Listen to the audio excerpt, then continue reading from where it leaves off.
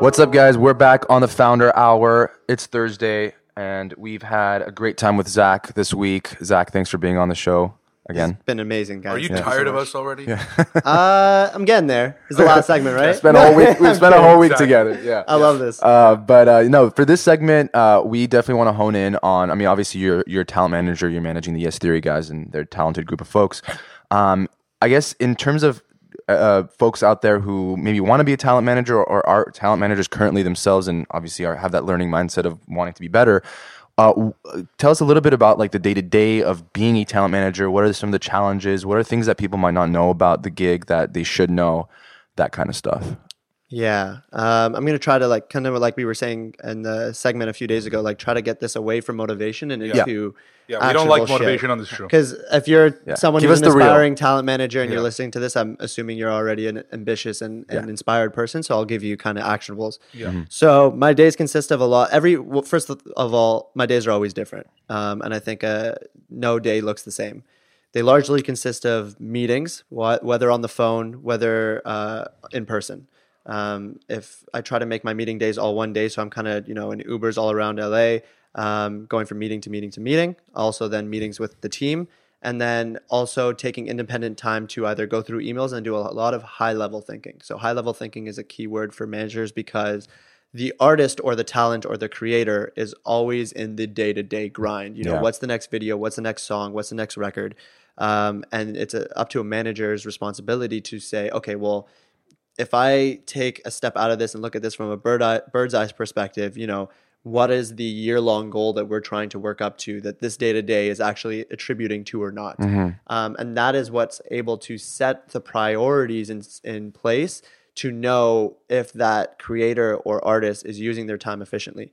So high-level thinking is a big portion of it. Does that ever create friction with the creators themselves? Like as far as like, here's what I'm seeing, and then they may not see it that way? Or is it usually like, it's also up to the creator to give the manager that kind of, authority or whatever it might be, autonomy to be like, hey guys, this is what we should do and here's why, and it's, Yeah. Great question.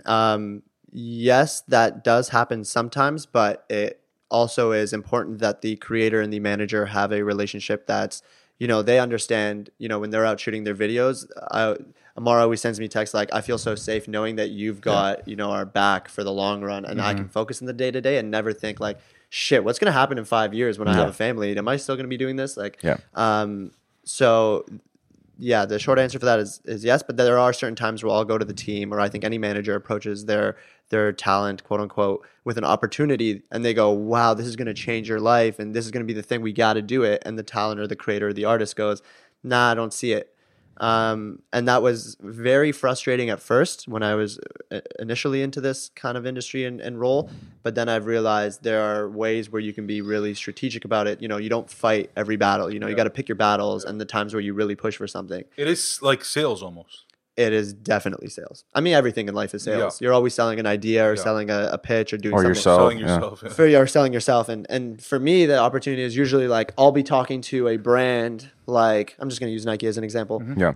I'll be talking to Nike and like, hey, selling them on Yes Theory. Like these guys are, the thing you need for your next they're literally campaign. just do it guys. Yeah, they're literally the just do it guys or whatever I'm selling. That this hasn't actually happened, but and then they get sold and they're like, hell yeah, okay, cool. Here's what we're thinking. And I'm like, cool, let me run it by the team. And I'll go to the team and be like, guys, Nike. And sometimes it might be like, obviously Nike's probably a different example, but sometimes it might be like, I don't know if we see it with that brand. Yeah. And I'm like, I just spent the last 3 weeks convincing Nike that, this is going to happen. Yeah. So now I got to try to show them what I'm seeing. It's not about selling them. It's more about they probably just don't see it the way I see it. And also, one of the things that I learned early on as a talent manager was sometimes it's not their fault. It's because I've been researching and looking into it for weeks. Yeah. And I'm looking at it from a different perspective. So I can't just tell them like, hey guys, we're collaborating with Nike and expect them to blindly trust me. Yeah. I also have to do a good job at showing them and selling them and portraying what I see to them and hoping that they see it the same way. Yeah, and the same way like the content kind of stems from like that overarching like why and the mission. Like how does that work with kind of business development on the business side? Like is it the same way like you have to establish kind of like be on the same page with the content creators as far as like, guys, this is what we're about and anything we do has to kind of, directly feed into this. Yeah. So great segue into one of the most important points that I want to make around being a talent manager or being a manager at all is you have to care about the talent or the creator, the artist, more than from a commercial perspective or than the job portrays. Like I care about the guy. I think one of the reasons why we're going to have a great success and great career together is that I care about them as people before I care about them as creators. And I also don't ever want them to feel like they're selling out or to ever do something strictly for commercial benefit. Whereas sometimes managers just want their act or their talent to do something because it's going to make a lot of money. Yeah. One of the things is that you have to be aware to not piss off the audience and do things that also keep in mind the longevity of the creator. Because there are certain managers and stories in history where it's been, you know, let's just get whatever we can out of you while you're hot because you're popping off right now. And we don't expect that to be the way for the next 2 years. So let's just get you on every commercial or brand deal we can right now. And then when you become irrelevant, we'll kind of toss you out and take the next hot act, which is, in my mind, sometimes the difference between like an agent and a manager. Yeah. Because for me, I'm always thinking we're not taking any opportunity that can hurt us in 6 months to a year or 2 years or 3 years. We're not going to do a brand deal with a company that, you know, might turn around and have a scandal in 6 months or a year or doesn't have the message that correlates with us. So I used to have to, when I was still learning around what the guys like and don't like, would talk to a brand, come back to the team, and they'd be like, no, we're not going to do that because it's this type of company or they represent this and we don't believe in that. And now I know. So now I'll go into a meeting and it'll be like, oh, Bacardi wants to do a deal with you. And we're like, no, we don't touch alcohol. We don't want to promote alcohol. And so I don't even have to go back to the team at that point. Right. They don't even see that process. So now I say no to probably 99% of the stuff that's brought to us because I have to be the no guy. And the guys are only seeing a small percentage of the things that are actually being evaluated. So in their mind, they're bringing, I'm the no guy in the group. And the guys, and that's why they always have to say yes, even if it's like they're at a get together or a social event and someone comes up to them and is like, yo, we really want to collaborate. They got to be like, yeah, that sounds great. Like, go talk to Zack. And then I might be like, oh, this isn't equal value for us. This isn't worth our time. This isn't on brand. How hard is it to say no? It's a good question. It used to be a lot harder. It becomes a lot easier very quickly through practice. And I think that happened for me through a mindset switch that was when you say no to something, you're saying yes to something. So when I say no to working with an alcohol company or a brand, it's because I'm saying yes to working with brands that are wholesome and like positive. A kombucha company. Yeah. Obviously, learning by doing is clearly like the best way to learn. But aside from that, how do you and like someone who's in your position, what other resources do you look at to constantly learn? Read. Read. What kind of stuff are you reading? Especially for talent management.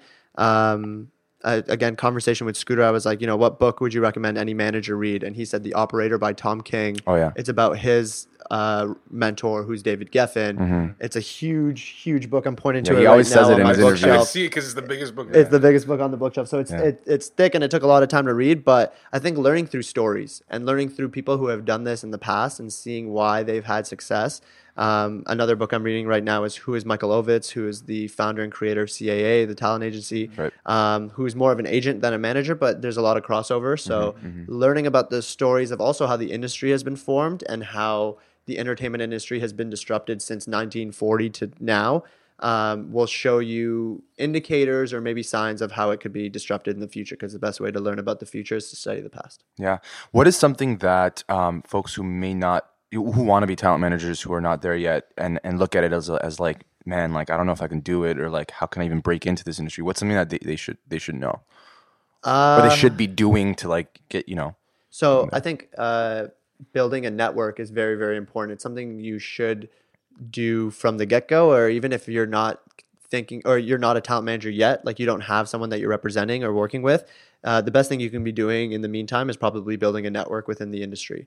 And that is a lot of like, we always say, like, sometimes I don't feel like going out and being in a social environment, but I know that, if I don't, I'm risking the fact that I might have rubbed shoulders with someone that could have changed our lives through being at that event. And so very early on, I also realized, like, for me, it was very different. I didn't start with a talent that wasn't known at all, and I had to take them from 0 to 100. I got with the guys when they were at 300,000 subscribers, and I've been with them from 300,000 to 3.5. But I realized, like, oh, I have to build a network outside of their network and be able to bring opportunities to them from who I'm meeting on a day-to-day basis. So I would say, yeah, network, cold outreach to as many people that you think can help you, and set up meetings where you can pick their brain, and then also look for ways to connect dots for them.